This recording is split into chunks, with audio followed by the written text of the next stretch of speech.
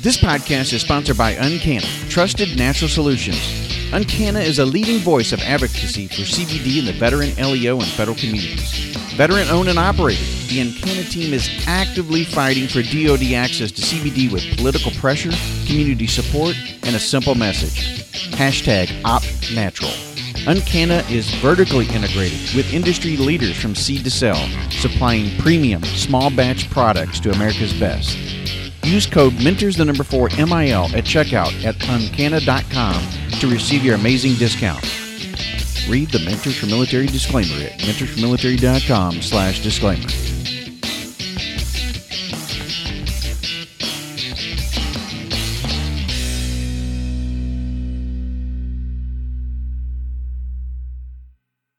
Thanks again to everyone supporting us on the podcast through Patreon. Patreon allows our listeners an opportunity to contribute to the podcast and allow us to bring you great guests and content each week. Thank you to all of our patrons, and a special shout out to Jonathan Lambert for being our largest donor. You too can become a patron by visiting patreon.com/mentors4mil.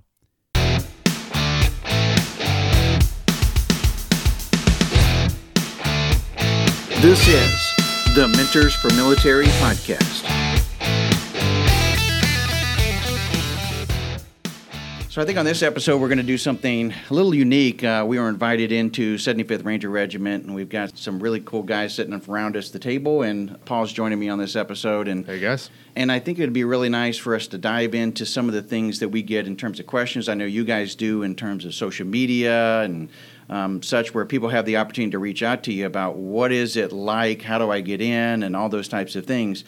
So I want to start first maybe with you guys introducing yourself. Good morning. I'm Captain Young. I'm the Regimental Recruiting Detachment OIC, and I manage a 12-man team that is stationed around the United States. I've got a few of those members here with me today. Basically, I'm the manager of a 12-person unit within the 75th Ranger Regiment composed of active duty Rangers who recruit and serve as the conduit between volunteers off what we know as the street, as well as in-service volunteers who all want to come to the 75th Ranger Regiment. So I've got a couple of them here with me today, and they're going to introduce themselves, explain our mission, and exactly what it is we do. Yeah, so I'm Sergeant First Class Bishop. I'm the recruiting NCOIC. Work alongside with Captain Young. Yeah, so generally for us, work with my recruiting LNOs. We have them stationed at 6 locations throughout the world, and what we kind of do is we go to all the AIT locations. We're talking to those individuals, getting them interested, kind of letting them see the process in order to come to the 75th Ranger Regiment, and then we're also recruiting those in-service individuals. So that's going to be Staff Sergeant Anderson is going to talk a little bit later, and he's kind of helping with that process. Okay. I'm just curious for the both of you guys, if you guys can give a little bit of your background as to how it is that you even arrived here. I know that there are many different avenues that we're going to talk about for people getting into the regiment. What was the route? Kind of give me an idea for the both of you guys.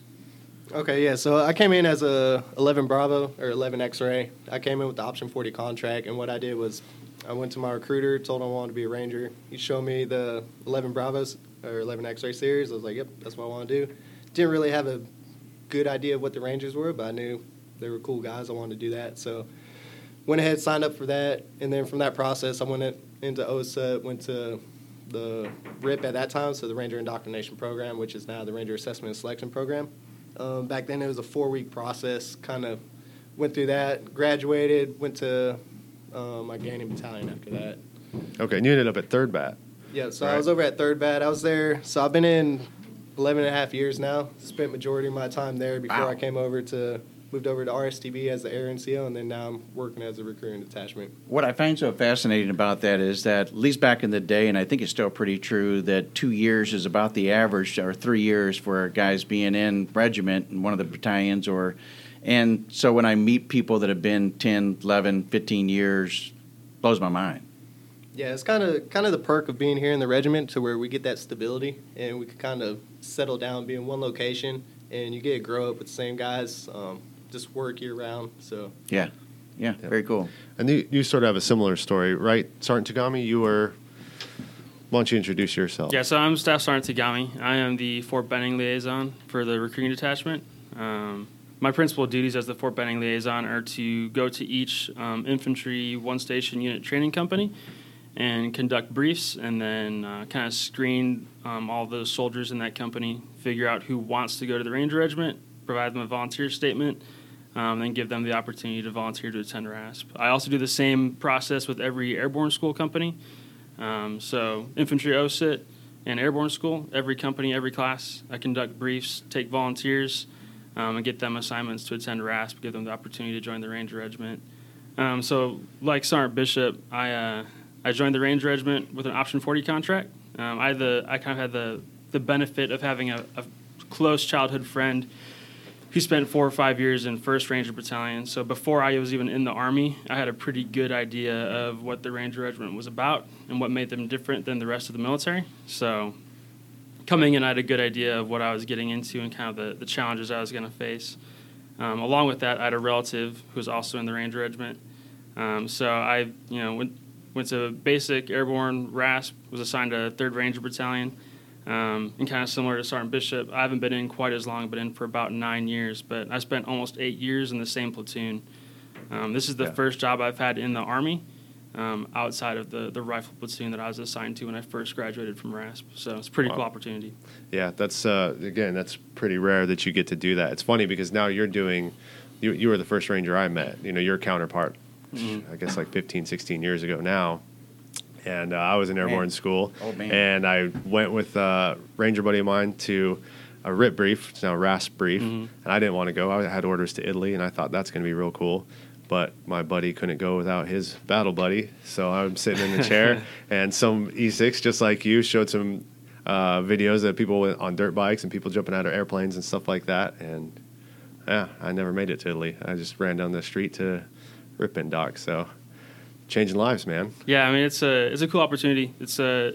I think the real goal of the job, like from a broad spectrum standpoint, is I'm not trying to like force kids to volunteer, but somebody who's in airborne school and they're going to go to what seems like a really cool installation, which it probably is, like going to Vicenza with the 173rd, super cool opportunity, but a lot of them just don't know that there's another opportunity right down the road at RASP that it'll be very different and probably a little bit more difficult, but equally cool, probably cooler depending on who you ask. So just trying to get the word out that it's even available to them. Yeah, no, I think that's absolutely crucial because looking back, I remember I didn't even know what a Ranger was. I just knew they were cool guys, and they had a special hat, and they kicked a bunch of ass, and I didn't know how to get there. I didn't know if it was an option to me or if I had to go to my gaining unit first or whatever. So. Before we get to Sergeant Anderson, I want to go back to Captain Young because Captain, as being an officer, how was it that you came into the pipeline yourself? So, unlike these two fine Ranger NCOs, it took me about 7.5 years to get to the Ranger Regiment. So, back in 2011, I graduated and commissioned from Indiana University. I was an ROTC grad, Reserve Officer Training Corps grad. I went to Infantry Basic Officer Leader course and then Ranger School as a platoon leader in the 101st and a company commander in the 82nd, and finally applied. And very grateful to gain acceptance to this organization. So if you're an officer, you can apply at a number of different windows within your career from 0 years to 20 years in service and essentially get hired. Now, you were a first lieutenant when you came in, or were you already a captain at that time? I was a second lieutenant when I commissioned. Oh, you okay, yeah. Yes, and I reached the regiment as a captain. Oh, as a captain, yes. Really? Okay. See, that's new to me as well. I always thought that first lieutenants were typically the way in, not beyond that. Correct. So you can apply as a first lieutenant, typically after about a year with your first unit or duty station. The reason we do that is it allows some maturity, some experience on the job as a first lieutenant, as well as an officer evaluation report. So once we receive that, there's a number of different documents and requirements that coalesce to form a full application. And then we determine if that particular candidate is a good fit for the regiment. We'll onboard them through RAS-2, which stands for Ranger Assessment and Selection Program 2. It's a 3-week program for E6s to E8s and O2s to O3s and even O4s, which is first lieutenant through majors. I'm glad you actually mentioned that because those individuals who are on active duty right now that may be looking either officer or enlisted, and they may think, okay, I'm too far, removed to be able to get into regiment. But that was something I wanted to do when I was a younger guy. Now I'm an E6. I can't do that, you know. But yeah, the answer is yeah, you can. Absolutely not, and they should not deselect themselves. You know, allow us to do that and allow us to train you and determine if you're going to be a good fit. Yeah, I remember back in the day, the pipeline for a lot of first lieutenants even coming in was, if you were a second lieutenant, the best way to do it was to go over to Korea at that time frame, you know, and get your first lieutenant and, you know, the regiment really at that time frame, and Tracy may remember, really liked first lieutenants coming in with Korean experience because you were on the DMZ, you know, you had the option to really see more of what it would be like. And, you know, so it's really cool now that I hear all of this because I think it's either much different or I just wasn't, you know, aware of that information. So I appreciate you sharing that. Sergeant Anderson, let's not forget you. Hi, I'm Staff Sergeant Anderson. I work here at Fort Benning. I'm an in-service recruiter. I basically answer most, if not all, emails that come into us. I've been in Ranger Regiment my entire career, which I went Option 40, 11X, back in 2008, and went OSUT, Airborne, then RIP, then came to 1st Battalion. And I was there until 2017 and came up here to be a recruiter. So when you're a recruiter, you're not 79, you're not you didn't go through USAREC and get the badge and all that then? No, I'm still 11 Bravo right now. Okay. See, people might hear that and they go, oh, gosh, Sergeant Anderson, he's a recruiter. So I just wanted to clarify. He's one of the good guys. Yeah. But let's rewind now that we're talking about that and go back to, you know, USAREC. So a lot of people are not, again, really sure if this is something that they want to do. If they are, they go down to the recruiter and they say, hey, listen, I've heard about this thing called Option 40, or they just may say, hey, I want to be a regiment, be in a regiment. Now, I was on the recruiting side. I was on the bad guy side.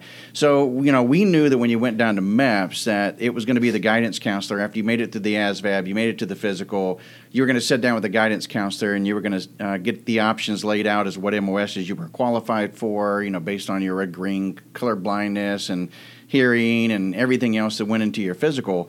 And if the individual didn't know to ask for Option 40, they may not, because they may be looking at specific MOSs at the needs of the Army at that time frame. That's going to be the first pitch they're going to lay on them. And then the second pitch is going to be maybe what you want.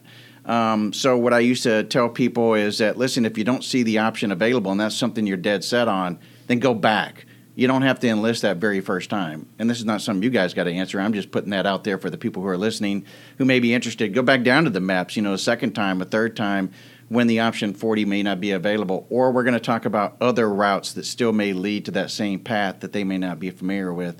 So let's say you get Option 40 and you come in. What does that really guarantee in an individual coming in with an Option 40 contract?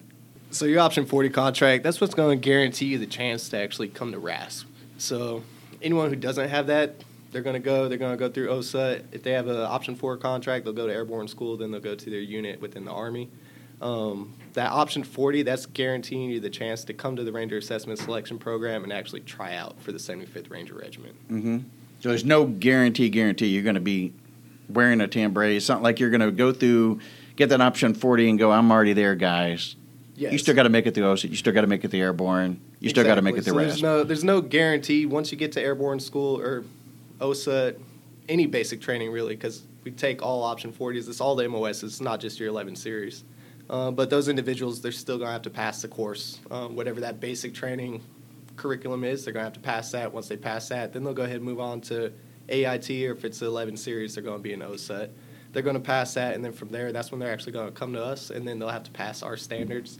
And then once you do pass the RAS standards, you'll go to Airborne School, and we're going to require you to pass those. If you don't pass that, then it's still going to be you didn't fulfill the Option 40 contract.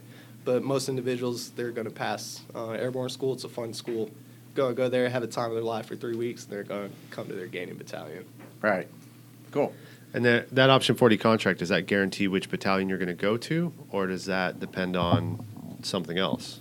So Option 40 contract, the only guarantee that gives you is the opportunity to attend RASP. Beyond that, that's the only guarantee that Option 40 gives you. Which battalion you end up at typically is going to be based on the needs of the regiment. So based on your MOS, which battalion needs another ranger of your MOS the most, that's where you're going to end up. There's obviously, like, we're human beings here too, so there's extenuating circumstances that can affect that one way or the other on a case-by-case basis. But generally speaking, when you graduate RASP and graduate airborne school, you're going to go to the battalion that needs you with your specific skill set the most.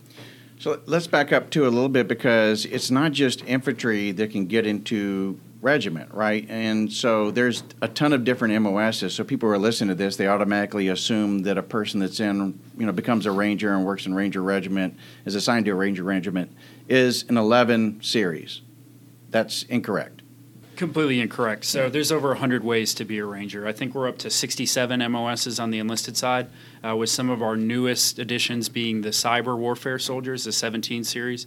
And then for officers and warrant officers, don't want to forget warrant officers, we've got about an additional 30 to 40. And we have some very niche, functional areas of officers that serve on the regimental staff. So there's an abundance of ways to serve as a U.S. Army Ranger in your respective MOS. I think I like what you said initially. You said something about let us deselect you. Don't start deselecting yourself. So, again, if you come into an MOS and you think, it doesn't match, well, okay, then submit and find out. Let the regiment say, no, we don't need you. I think that's a good way of putting it. So once you get in and you're in OSIT, you mentioned earlier that you're going to meet you, because you're going to come into the OSIT and you're going to lay out a presentation about how to be a ranger or what it takes to be a ranger. Yeah, absolutely. So as the Fort Benning liaison, my office is on Sand Hill, like in infantry basic training land over there. So there's about 40 basic training companies on Sand Hill, and every time a company is in cycle, about midway through, a little bit after midway through their training cycle, and when they hit AIT, I'll go over and conduct a brief and kind of lay out what it means to be in the Ranger Regiment, what we do, what it takes to get to the Ranger Regiment, and then at that point, anybody that wants to volunteer to attend RASP has the opportunity to volunteer. There's some hard and fast qualifications to join the Ranger Regiment that I go over, but once I've screened all those applicants, anybody that volunteers goes to RASP after they graduate OSIT. In almost every way, volunteering for RASP in OSIT is functionally identical to coming in with an Option 40 contract. There's zero difference in pipeline, no difference in pay, commitment to the Army in terms of length of service or bonuses. Everything is the same. So just because you couldn't get an Option 40 with your recruiter, because they do sell out, right? There's a given number of Option 40s available each fiscal year. They're spread out geographically across the country, so if a recruiter is telling you that, hey, I don't have an Option 40 to offer you right now, they're probably not lying to you. They're probably telling you the truth, because for your given MOS that you're trying to enlist as, they might just be out. There might not be any more contracts available for that year. Yeah. But if you qualify otherwise, based on GT score, citizenship, eligibility for a security clearance, and that you're active duty, you go to basic training and then AIT. There's liaisons just like me at Fort Huachuca, Fort Jackson, Fort Lee, and Fort Gordon. So if you go to AIT at any of those locations, you're going to get a recruiting brief just like I do with the infantry OSIT companies. You have the opportunity to volunteer there. And like I said, functionally identical to coming in with an Option 40 contract. You're targeting, it sounds like, the locations of where the MOS pipeline are going to lead into regiment. So you guys are located at those specific locations where you can get those resources. Yeah, that's correct. So we have liaisons at all of the installations where there's AIT advanced individual training for the majority of the MOSs that we hire in the Ranger Regiment. Cool. I think just based on manpower, we can't support every single AIT location and have Rangers everywhere. But the biggest installations that produce the most soldiers and the MOSs that we're trying to acquire, we have liaisons there. And anybody else that's at an installation that we don't have liaisons, whether it's Fort Sam Houston if you're 68 series or Fort Leonard Wood, you can always reach out to us via social media, our recruiting email address. Reach out to us that way, and we can help you get through the process as well. Yeah, and that's one of the good things we do. We also have a LNO over at Fort Seal who's handling that location. But those locations, like Sergeant Tagami was saying, so your Fort Sam Houston, your Fort Leonard Wood, we were actually there last week doing recruiting trips for those individuals, giving them the opportunity to go ahead and sign a volunteer statement. And we're trying to hit those locations to where we're going to be out there at least once every 4 to 6 weeks. So that way every individual who is going through AIT will see us at least once, and then they'll have that opportunity to volunteer. Oh, that's great. You guys are taking on a road show. Yeah, so we travel constantly, and then I'm sure we'll get into it later also with the in-service recruits, but we're going to all the installations, just kind of giving them the brief, letting them know what we do, just so we kind of spread the knowledge, let everyone know how to get into the regiment and make it as easy as possible. Yeah. So if you are in service and you want to come to the regiment, what does that look like? So for anybody that's in service that wants to volunteer for the Ranger Regiment, what we require is basically from your DoD sourced email, we want your most updated SRB, your soldier record brief, in PDF format. And we go over it, screen and make sure you're qualified. Then we'll send you out a RASP 1 or RASP 2 packet, depending on your rank. So once you complete your RASP 1 or 2 packet, you send it back to that email, the 75recruit@socom.mil, and we'll make sure it's complete, and we'll send you ATARS reservation if you're E4 non-promotable or below. E5 or E4 promotable and higher, we'll put you on the NCO hiring portal to get approved by the RSM and Gaining Battalion CSMs before you'll get your RAS slot. Now, if you're not qualified based off your SRB, we'll actually tell you what you need to do to be qualified if it's possible. Wow. So you're kind of meeting these people in the middle. It's not just like in the old days, it's like you're either good enough or you're not good enough, and you sometimes aren't even really assessed before they say, no, you don't look like a Ranger, which is really, really old school, I think, even before my generation. Yeah, but you're actually going to meet these people in the middle a little bit, tell them, hey, you're not quite there yet, but these are some of the things you can do to get there. Yes, we'll send out PT programs if you need it. We'll tell you if you need to improve your GT score or get a secret clearance, or if you need to wait because of a DRO state. So, like, some of the issues we're going to run into, just like GT scores, for one thing, how we talked about meeting in the middle. Right now, we require 105 GT score for you to come to the regiment, but we're going to be able to waive cases. It's a case-by-case basis. We could waive it down to a 90 GT score. So just depending what your MOS is, everything like that, that's where we're going to kind of work with you, and we could get you down to a 90 if you're a qualified individual. Pretty much right now, all of our 11 series, they're not going to be able to come in with a waiver. They're going to have that 105 if they're an in-service individual or coming from OSUT. All other individuals, though, is going to be basically a 90 to where we could waive it down to. So that's just one of the things we're currently doing, but that's going to change all the time just depending on the manning of the regiment, what we actually need.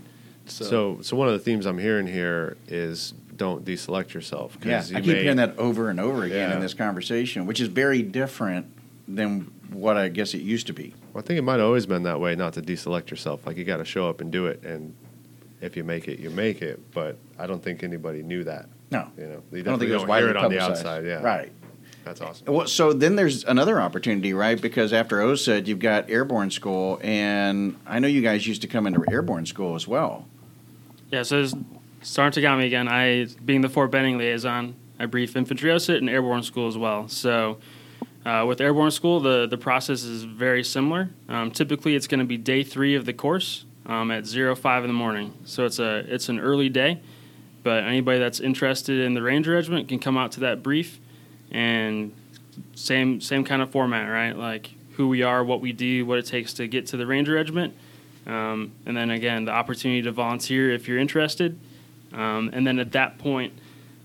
Again, same screening process, find the qualified applicants, and then they're going to get put on assignment to attend RASP. So for the airborne school brief, just like any of the basic training briefs, you have to be an IET soldier, so initial entry training soldier. Meaning you're in trainee status, haven't arrived at a permanent duty station yet in your career. And if you are that sort of soldier, you can volunteer in airborne school, and then immediately upon completion of airborne school, we come and pick you up, bring you over to pre-RASP the day of graduation, and then you're in the pipeline to attend RASP as soon as you graduate from airborne school. Okay, so then if you are in airborne school and you are currently in service at a unit, you would probably talk to Sergeant Anderson in that case. Yeah, so because you'd be an in-service recruit. Yeah, absolutely. So if you're in service, there's nothing that I can do like on the fly to get that soldier to RASP, just because there's a lot that goes into that. Right. Their unit probably paid their TDY to get them to airborne school. Right, you belong to somebody. Yeah, like you there's somebody you report to, so I can't just like pull you out and put you in RASP. It wouldn't work. So I have them come to the brief pretty commonly. I can answer their questions, get them contact info so that when they do get back to their unit, they have all the information they need to get the process started. I also thought I heard something in the conversation where you guys had mentioned that you can go from OSIT, you can go to RASP, and not the airborne piece in between. So is that now the situation?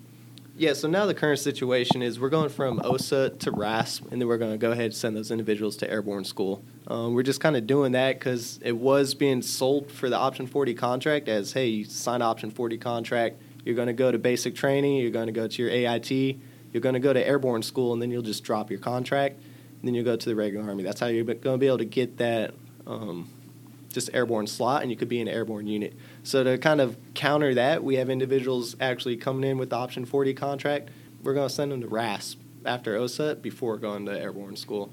So it's kind of helped with our numbers, and we've seen a change in how many people actually quit voluntary withdrawal versus when it was flip-flop. Okay, So that's a positive increase, I'm guessing. Yeah, so it's been a positive increase for us. Awesome. We've decided we're going to come to the Ranger Regiment. We've got our RASP date. We pass it. We get our Tambouré. And then I guess if we've come from OSIT, now we're going to airborne school. But then we get to our unit. What can we sort of expect? Because you guys must get asked this question a lot. They say, hey, I think I want to be a Ranger. I want to be a badass. But what's it like when I'm there? So what do you tell these people? So what I typically brief to soldiers, this is me slightly off topic at first, kind of having to do with like the don't deselect yourself. The RASP, it's only 8 weeks long for RASP 1. And that is the entirety of the pipeline to join a special operations unit.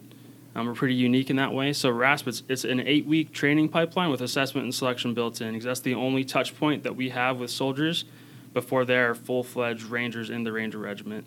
So it's important to not deselect yourself, because the RASP cadre do a super good job of figuring out who is a good fit for the organization and who is not.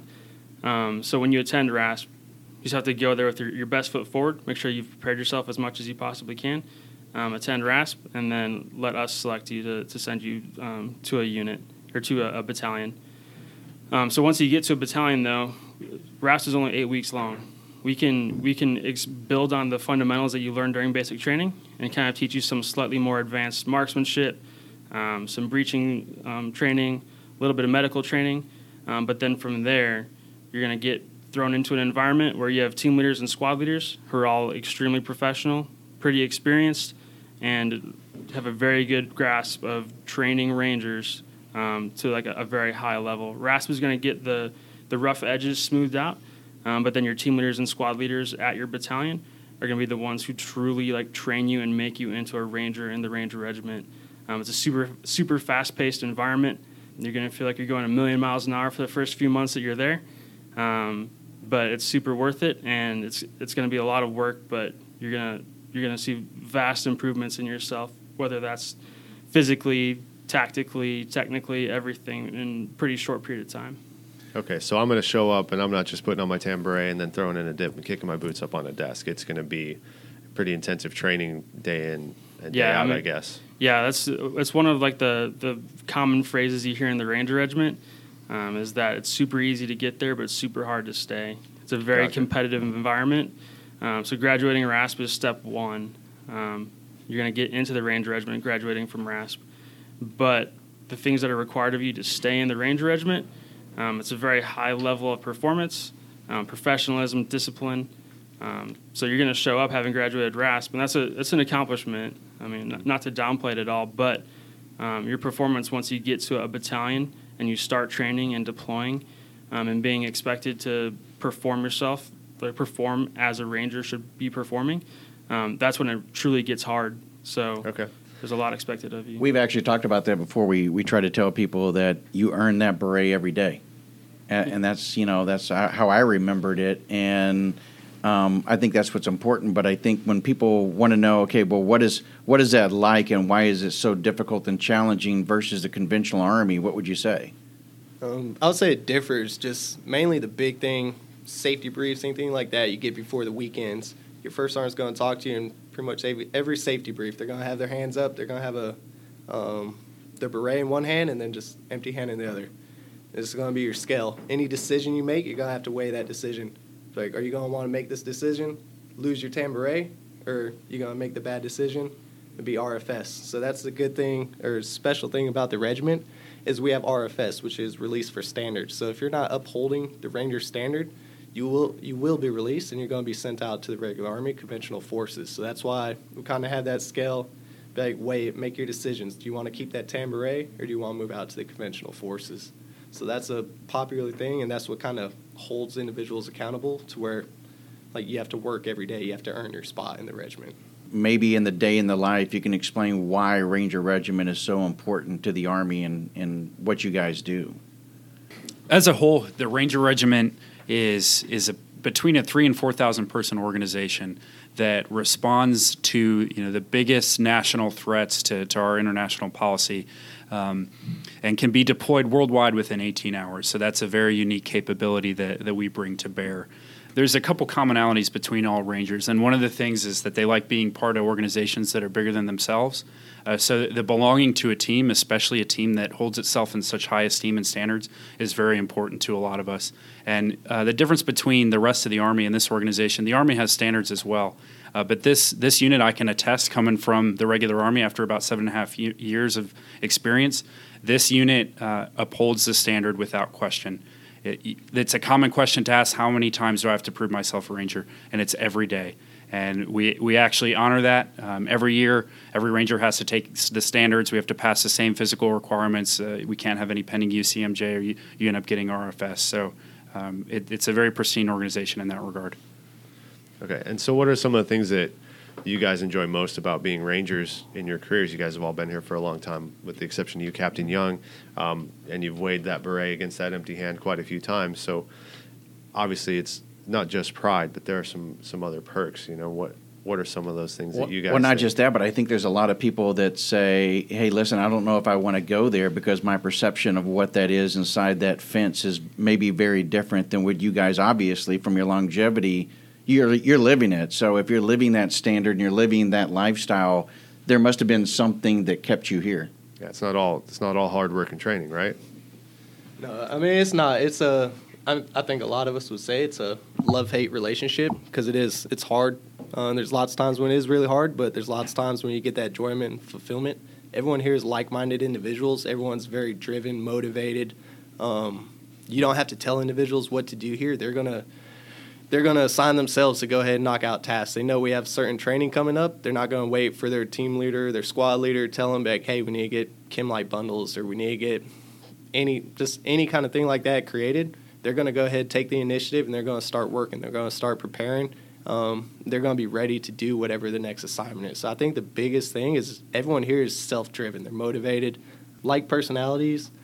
Majority of the individuals here, they come from sports teams, things like that. They've been on the higher teams. They want to keep achieving more. So I think that's just the biggest thing. Everyone wants to achieve, and everyone wants to be around individuals who are going to achieve, because that's going to push you to be a better soldier, a better Ranger.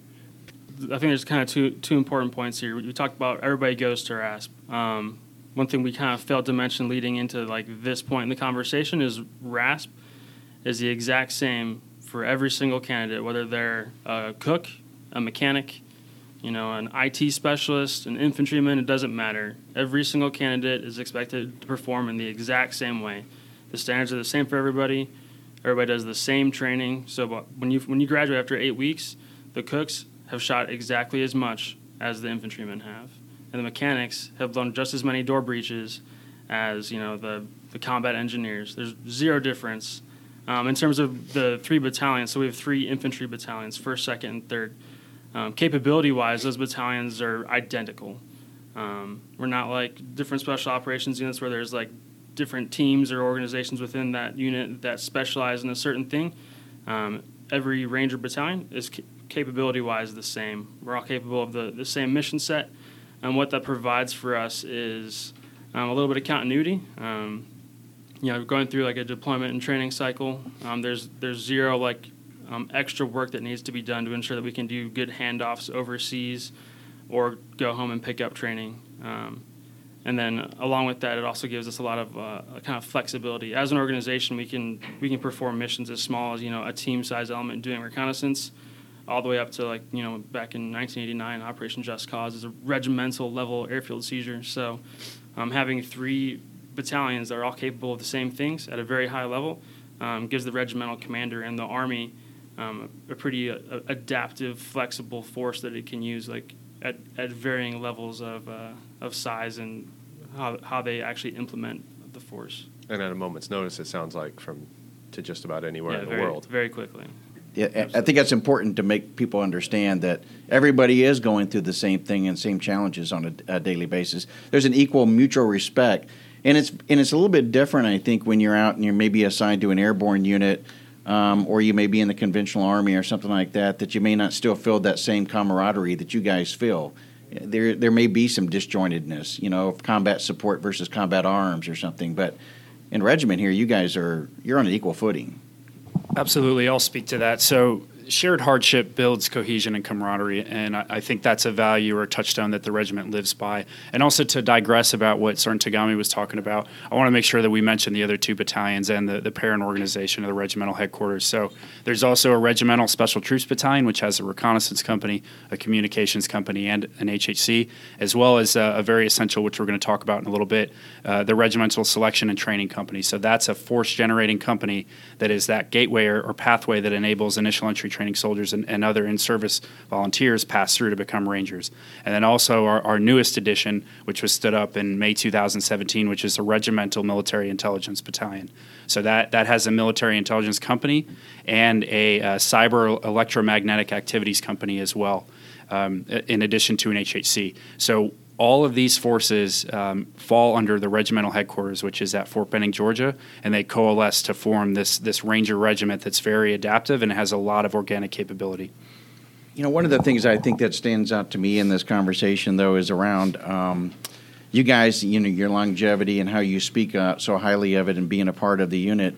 Is what type of leadership traits do you think that you guys gain being a part of a special operations unit?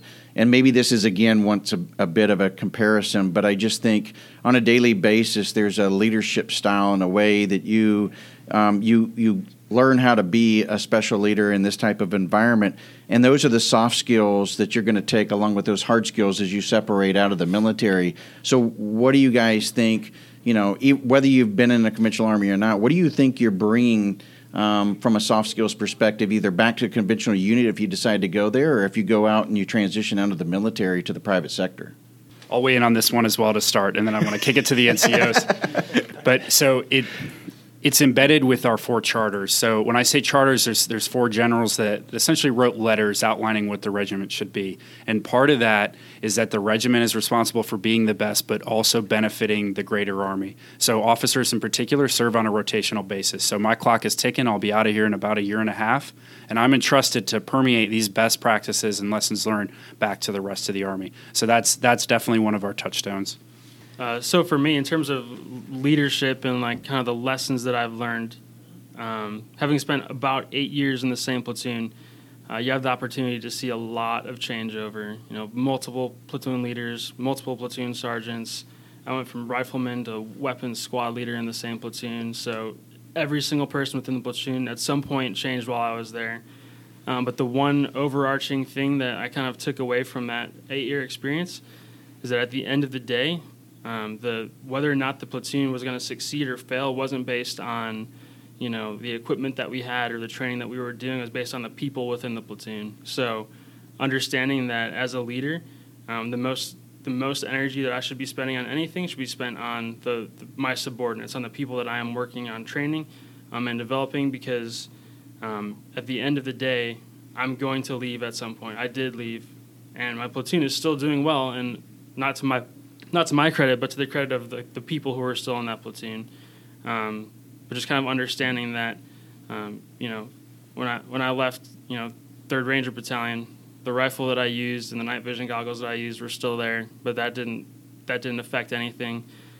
So learning while I was there to hopefully my legacy to 3rd Ranger Battalion would be, affecting my subordinates in a way that would make them good leaders, or, hopefully better leaders than they would have been if I hadn't been there. But that's kind of been like the big overarching lesson that I've learned in terms of leadership. I find that really unique because I spent a little bit of time in the regular Army, and you would find leaders that they would mentor you, they'd develop you, but they weren't invested on an emotional level like they were in a Ranger battalion. And I think it's important to point out, and you guys probably agree with me, like you form a bond, and Captain Young, you probably can see the difference. You walk into a platoon and some of these guys have been together for 6 years, 8 years, some of them longer. So you get more investment from your leadership, I think. Maybe you guys agree with that. Yeah, I think with that investment too. So we have like the Ranger Creed. It's kind of like the guideline of how Rangers should live their lives. And part of that guideline means that as Rangers, we should hold our fellow Rangers accountable to the principles like embedded in the Ranger Creed.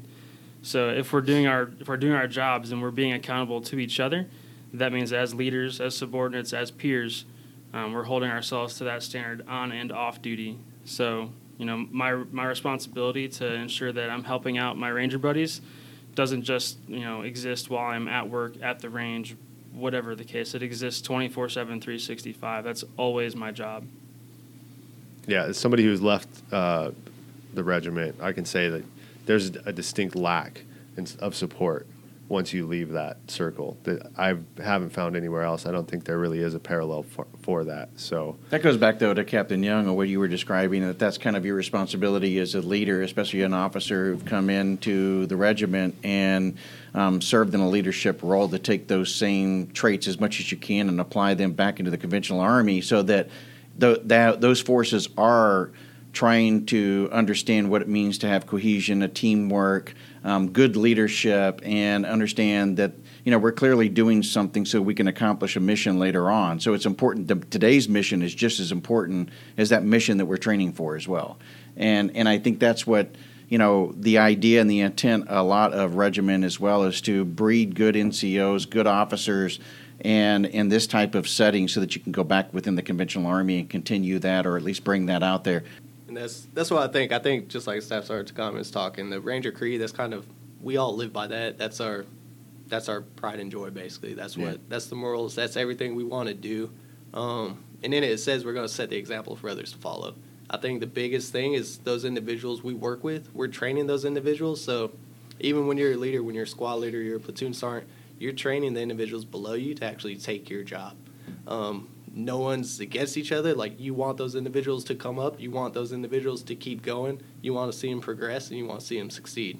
So I think that's the biggest thing. And like we were talking, individuals here have been together for 6 years, 8 years. So I know everyone says it, but it truly is like a family here. We have a lot of younger Rangers, things like that too. So everyone within the platoon, even when we're not at work, work's over, everyone in the platoon is hanging out together. So the weekends, we're all together. We're at barbecues, like going out, hanging out, go to the bar, whatever we're doing, everyone stays together. So you have that bond, and I think that's what makes us so tight, and that's what the camaraderie comes from. And then that's where we're able to hold each other accountable. So once we do go out to conventional forces, we're living that same motto still. We want to set the example for others to follow. And we get out there, and it's a little different because individuals do come. They're there for 2 years, 3 years, then they're going on to their next assignment. So we get there, and we've seen what it looks like. We know how individuals could work together when they do actually get on board. Everyone's on the same page, and we're trying to accomplish the same goal. So once we're out there, it just makes it a lot easier. I think that's where our leadership comes into effect, where we're trying to get that same, we're trying to get the same results that's from the regiment. It brings individuals in to where it's kind of encompassing and kind of makes that the mentality of wherever you're at. I think that applies to everyday living, no matter where you are, whether you're out in the private sector or you're in a conventional Army. What you just said, the whole idea of being an NCO definitely is about to make those people below you, your subordinates, that much better to replace you. It's to lift them up, not to lift yourself up. It's not about you trying to get more trinkets and more awards and stuff like that. It really is supposed to be about that. So, definitely if you're in a unit in the conventional Army and you're not finding that within your unit, you can certainly wait to the next PCS, or you can put in to come to Regiment, it sounds like, if you're really looking for that, because that's what you experience here on a daily basis. Yeah, exactly. So we get the schools, and we're going to the schools, and that's what happens with our leadership. So when you are a private, that's when you're going to all your schools. When you're a sergeant, that's when you're getting some of your cooler schools. You're a squad leader, that's when you're kind of pushing it down to your privates. You want them to get those same opportunities. You want them to come up in training also. So that's where you're kind of start separating yourself to where it's not you're training to make yourself better. You're training to actually progress your career. That's where you've made that switch and you're trying to bring the guys up underneath you, and then everyone's kind of progressing together. One of the things that we get a lot is, what is a Ranger? And, of course, there's Ranger School and there's Ranger Regiment. And so the question is, are they one and the same? Does Ranger Regiment run Ranger School? Because the whole idea is to become a Ranger, and it just seems like that's the right progression, but that's not the case, right? One belongs to TRADOC and one belongs to SOCOM, Special Operations Command. So there is a difference between the training and the real-life situation on a daily basis. But every one of you guys also have to go as, once you become a leader or identified as a leader, to go to Ranger School. So differences between Ranger School and the Ranger Regiment. Primarily, Ranger School is a school. It is run by the Army. It's based on combat leadership and learning how to, lead patrols and lead other people when they're extremely tired, extremely hungry, physically uncomfortable, all that. It's an extremely worthwhile school. Nobody in the Ranger Regiment will ever tell you that Ranger School is a waste of time. When you go to Ranger School, you're going to learn a ton about combat leadership and a ton about yourself. Probably more about yourself than you learn about combat leadership. But that being said, it's a school. Anybody can go to Ranger School. Any branch of service, Ranger School will host soldiers from foreign militaries. Anybody that is eligible to attend Ranger School. The Ranger Regiment is a special operations unit. We share the word Ranger in our names, but that's about where the similarities begin and end, is just in that single word. Part of service in the Ranger Regiment, this may be part of what confuses people sometimes. To become an NCO or to be an officer in the Ranger Regiment, you will go to and you will graduate from Ranger School. If you don't graduate from Ranger School as a Combat Arms MOS, you're eligible for release for standards from the organization. We send everybody to Ranger School because it's a super good way of it's a good benchmark for leadership potential. So just like RASP is competitive and based on assessing and selecting the correct people to join the Ranger Regiment, Ranger School it's a good vehicle for determining who we should retain within the Ranger Regiment because of the potential that getting a Ranger tab demonstrates. So if you go to Ranger School and you graduate, and then there's another soldier that goes to Ranger School and does not graduate, we can, with like a fair amount of objectivity, say that the soldier who earned a Ranger tab at some point in their career has the potential or has a higher potential to be a good leader, and that's the sort of soldier or the sort of Rangers that we're trying to retain within the organization, which is why every single Ranger goes to Ranger School. Yeah, and I'm glad you stated that, because also I think it goes back to our earlier conversation about don't deselect yourself. So if you've gone through Ranger School, you can also still apply for Ranger Regiment. It's no different, but the fact that you have Ranger School is not an automatic qualifier. Yeah, absolutely. So having a Ranger tab makes you Ranger qualified, right? And being in the Ranger Regiment makes you a Ranger. Right. Simple as that. I should dispel that. We had a very long, probably an hour and a half conversation about this subject, trying to explain it to personnel from the Navy and the Air Force, because they were trying to say, well, what is a Ranger? Well, there's a Ranger, and there's a Ranger. And okay, so you're a Ranger, and it got to a whole 2-hour conversation. I think it went to 1 o'clock in the morning, and then we were finally like, okay, we're just going to end this. It picked up the next day, unfortunately, but this is a heated conversation about what is a Ranger and how do you get in a regiment. And I know that you guys on social media, when you end up posting something like that, and you see a soldier who has a Ranger tab, but they don't have the scroll, they're not in Ranger Regiment. They go, well, that person's not really a Ranger or this, and there's a whole debate goes on, about 150 comments on a post. Well, I appreciate every single one of you guys coming on, Sergeant Bishop, Captain Young, Sergeant Tagami, and Sergeant Anderson. Thank you each for coming on the show and sharing your experiences and what you guys have done. I think it'll be not only educational, but I think a lot of people are just really curious about Ranger Regiment, what you guys do on a daily basis, what it takes to become one, and then not only that, but why would I even want to join? And then when it comes to the time when I leave there, what are the benefits of why I served? And if I make the transition, how easy is it going to be of what the lessons I've learned here to the private sector? I think we covered every single one of those things, and I appreciate you guys taking the time to join us. Thank you. Thanks much.